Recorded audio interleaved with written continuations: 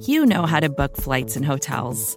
All you're missing is a tool to help you plan that unbelievable travel experience. That's why you need Viator. Book guided tours, excursions, and more in one place. There are over 300,000 travel experiences to choose from, so you can find something for everyone. And Viator offers free cancellation and 24/7 customer support for worry-free travel. Download the Viator app now and use code Viator10 for 10% off your first booking in the app. Find travel experiences for you. Do more with Viator. Chapter 7. The Theft of the Motor Cars. The night was very black. The rain pattered in their faces. Again the millionaire bellowed, "Jean! Furman! Furman! Jean!" No answer came out of the darkness, though his bellow echoed and re-echoed among the outbuildings and stables away on the left. He turned and looked at the Duke and said uneasily, "What on earth can they be doing?" "I can't conceive," said the Duke. "I suppose we must go and hunt them out." "What? In this darkness? With these burglars about?" said the millionaire, starting back. "If we don't, nobody else will," said the Duke. "And all the time that rascal Lupin is stealing nearer and nearer your pictures. So buck up and come along." He seized the reluctant millionaire by the arm and drew him down the steps. They took their way to the stables. A dim light shone from the open door of the motor house. The Duke went in first and stopped short. "Well, I'll be hanged," he cried. Instead of 3 cars, the motor house held but one, the 100-horsepower McCrack. It was a racing car with only 2 seats. On them sat 2 figures, Jean and Furman. "What are you sitting there for, you idle dogs?" bellowed the millionaire. Neither of the men answered, nor did they stir. The light from the lamp gleamed on their fixed eyes, which stared at their infuriated master. "What on earth is this?" said the Duke, and seizing the lamp which stood beside the car, he raised it so that its light fell on the 2 figures. Then it was clear what had happened. They were trussed like 2 fowls and gagged. The Duke pulled a penknife from his pocket, opened the blade, stepped into the car, and set Furman free. Furman coughed and spat and swore. The Duke cut the bonds of Jean. "Well," said the Duke in a tone of cutting irony, "what new game is this? What have you been playing at?" "It was those Charolais, those cursed Charolais," growled Furman. "They came on us unawares from behind," said Jean. "They tied us up and gagged us, the swine," said Furman. "And then they went off in the 2 cars," said Jean. "Went off in the 2 cars," cried the millionaire, in blank stupefaction. The Duke burst into a shout of laughter. "Well, your dear friend Lupin doesn't do things by halves," he cried. "This is the funniest thing I've ever heard of." "Funny?" howled the millionaire. "Funny? Where does the fun come in? What about my pictures and the coronet?" The Duke laughed his laugh out, then changed on the instant to a man of action. "Well, this means a change in our plans," he said. "I must get to Paris in this car here." "It's such a rotten old thing," said the millionaire. "You'll never do it." "Never mind," said the Duke. "I've got to do it somehow. I dare say it's better than you think. And after all, it's only a matter of 200 miles. He paused and then said in an anxious tone, "All the same, I don't like leaving you and Germaine in the chateau. These rogues have probably only taken the cars out of reach, just to prevent your getting to Paris. They'll leave them in some field and come back." "You're not going to leave us behind. I wouldn't spend the night in the chateau for 1,000,000 francs. There's always the train," said the millionaire. "The train? 12 hours in the train with all those changes? You don't mean that you will actually go to Paris by train," said the Duke. "I do," said the millionaire. "Come along. I must go and tell Germaine. There's no time to waste." Then he hurried off to the chateau. "Get the lamps lighted, Jean, and make sure that the tank's full. As for the engine, I must humor it and trust to luck. I'll get her to Paris somehow," said the Duke. He went back to the chateau, and Furman followed him. When the Duke came into the great hall, he found Germaine and her father indulging in recriminations. She was declaring that nothing would induce her to make the journey by train. Her father was declaring that she should. He bore down her opposition by the mere force of his magnificent voice. When at last there came a silence, Sonia said quietly, "But is there a train? I know there's a train at midnight, but is there one before?" "A timetable. Where's a timetable?" said the millionaire. "Now, where did I see a timetable?" said the Duke. "Oh, I know. There's one in the drawer of that oriental cabinet." Crossing to the cabinet, he opened the drawer, took out the timetable, and handed it to Monsieur Gournay Martin. The millionaire took it and turned over the leaves quickly, ran his eye down a page and said, "Yes, thank goodness, there is a train. There's one at 9:15. "And what good is it to us? How are we to get to the station?" said Germaine. They looked at one another blankly. Firmin, who had followed the Duke into the hall, came to the rescue. "There's the luggage cart," he said. "The luggage cart!" cried Germaine contemptuously. "The very thing," said the millionaire. "I'll drive it myself. Off you go, Firmin. Harness a horse to it." Firmin went clumping out of the hall. It was perhaps as well that he went, for the Duke asked what time it was, and since the watches of Germaine and her father differed still, there ensued an altercation in which, had Firmin been there, he would doubtless have taken part. The Duke cut it short by saying, "Well, I don't think I'll wait to see you start for the station. It won't take you more than half an hour. The cart is light. You needn't start yet. I'd better get off as soon as the car is ready. It isn't as though I could trust it." "One moment," said Germaine. "Is there a dining car on the train? I'm not going to be starved, as well as have my night's rest cut to pieces." "Of course there isn't a dining car," snapped her father. "We must eat something now, and take something with us. Sonia, Irma, quick. Be off to the larder and see what you can find. Tell Mother Firmin to make an omelette. Be quick." Sonia went towards the door of the hall, followed by Irma. "Good night and bon voyage, Mademoiselle Sonia," said the Duke. "Good night and bon voyage, Your Grace," said Sonia. The Duke opened the door of the hall for her, and as she went out she said anxiously in a low voice, "Oh, do be careful. I hate to think of your hurrying to Paris on a night like this. Please be careful." "I will be careful," said the Duke. The honk of the motor horn told him that Jean had brought the car to the door of the chateau. He came down the room, kissed Germaine's hands, shook hands with the millionaire, and bade them good night. Then he went out to the car. They heard it start. The rattle of it grew fainter and fainter down the long avenue, and died away. Monsieur Gournay Martin arose and began putting out lamps. As he did so, he kept casting fearful glances at the window, as if he feared lest, now that the Duke had gone, the burglars should dash in upon him. There came a knock at the door, and Jean appeared on the threshold. "His Grace told me that I was to come into the house and help Firmin look after it," he said.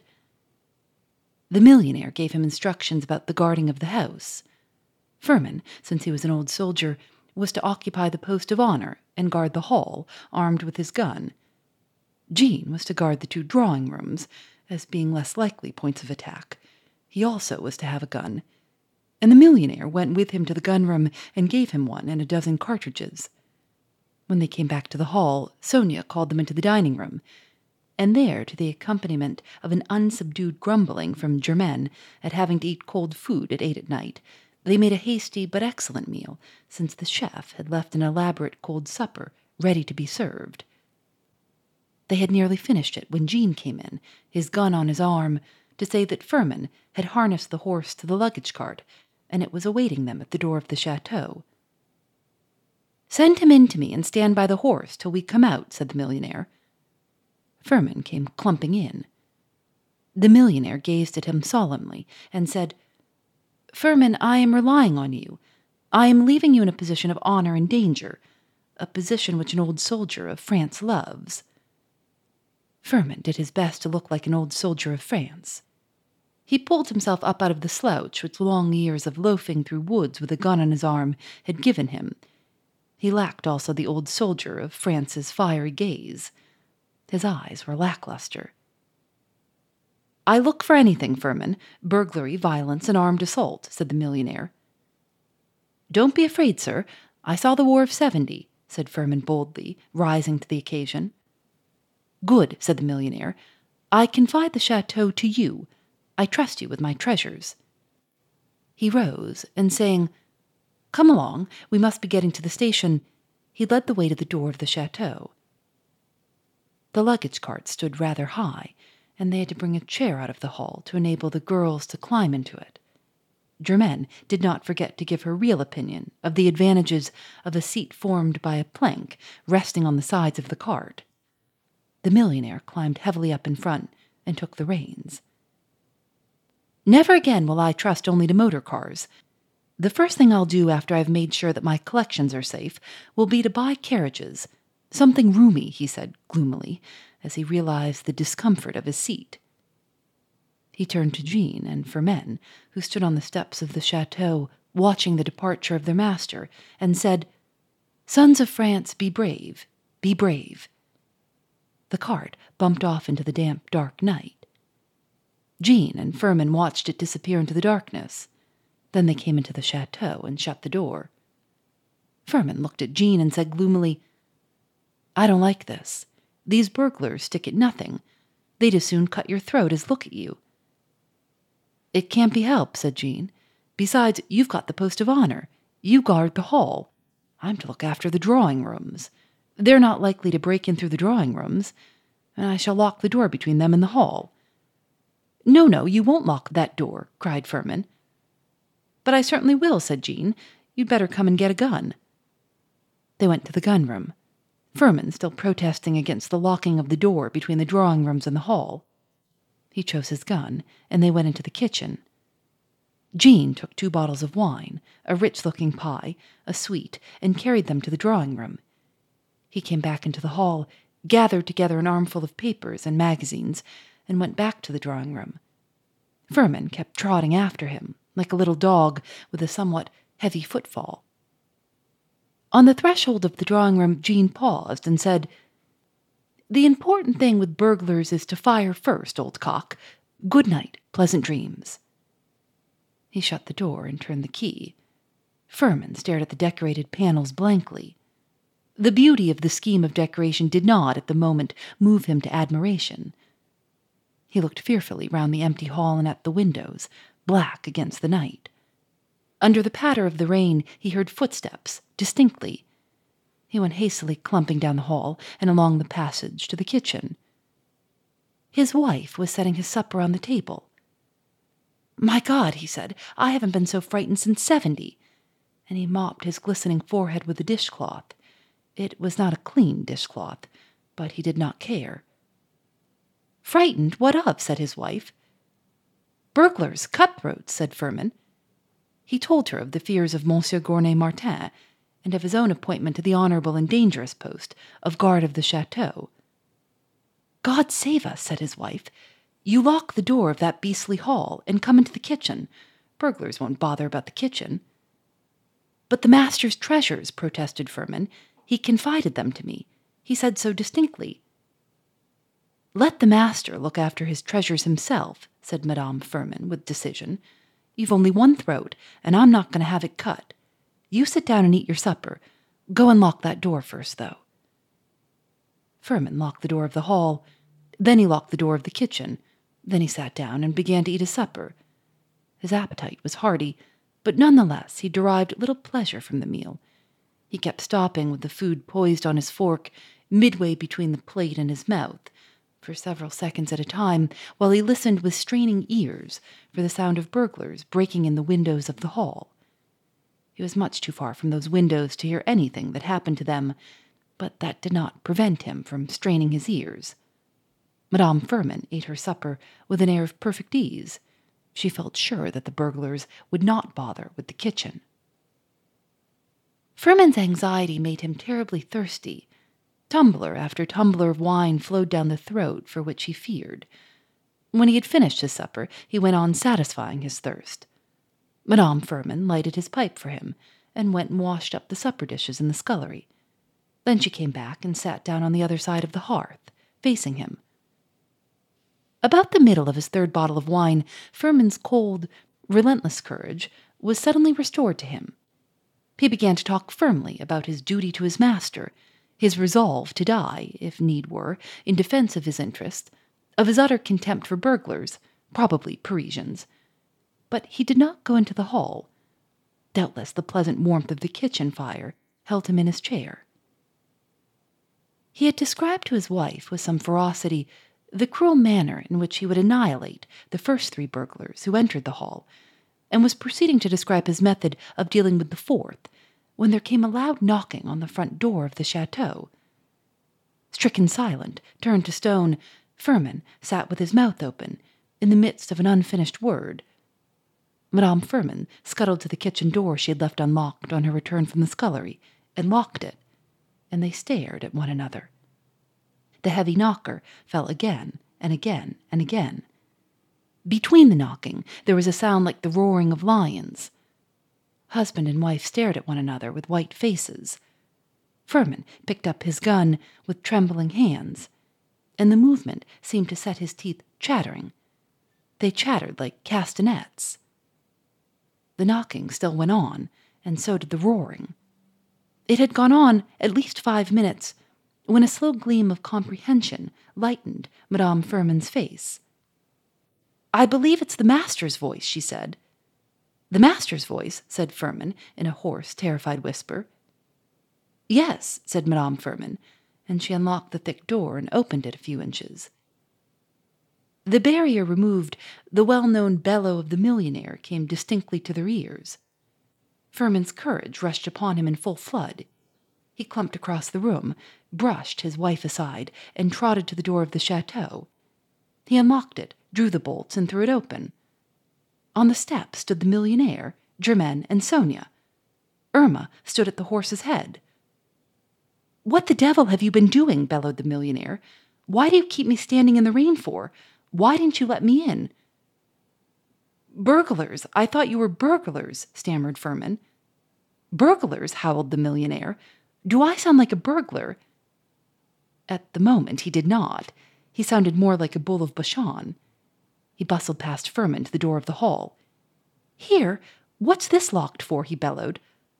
I locked it in case burglars should get in while I was opening the front door," stammered Firmin. The millionaire turned the key, opened the door, and went into the hall. Germaine followed him. She threw off her dripping coat and said with some heat, "I can't conceive why you didn't make sure that there was a train at 9:15. I will not go to Paris tonight. Nothing shall induce me to take that midnight train." "Nonsense," said the millionaire. "Nonsense. You'll have to go.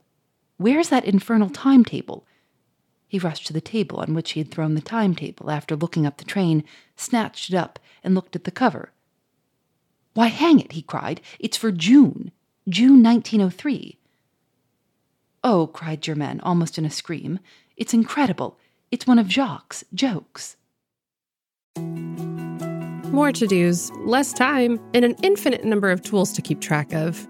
Sometimes doing business has never felt harder, but you don't need a miracle to hit your goals. You can just use HubSpot, because their all-in-one customer platform can make growing your business infinitely easier.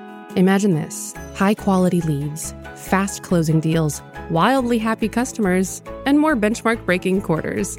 It's not a miracle, it's HubSpot. Visit HubSpot.com to get started today. Phoebe Reads a Mystery is recorded in the studios of North Carolina Public Radio, WUNC.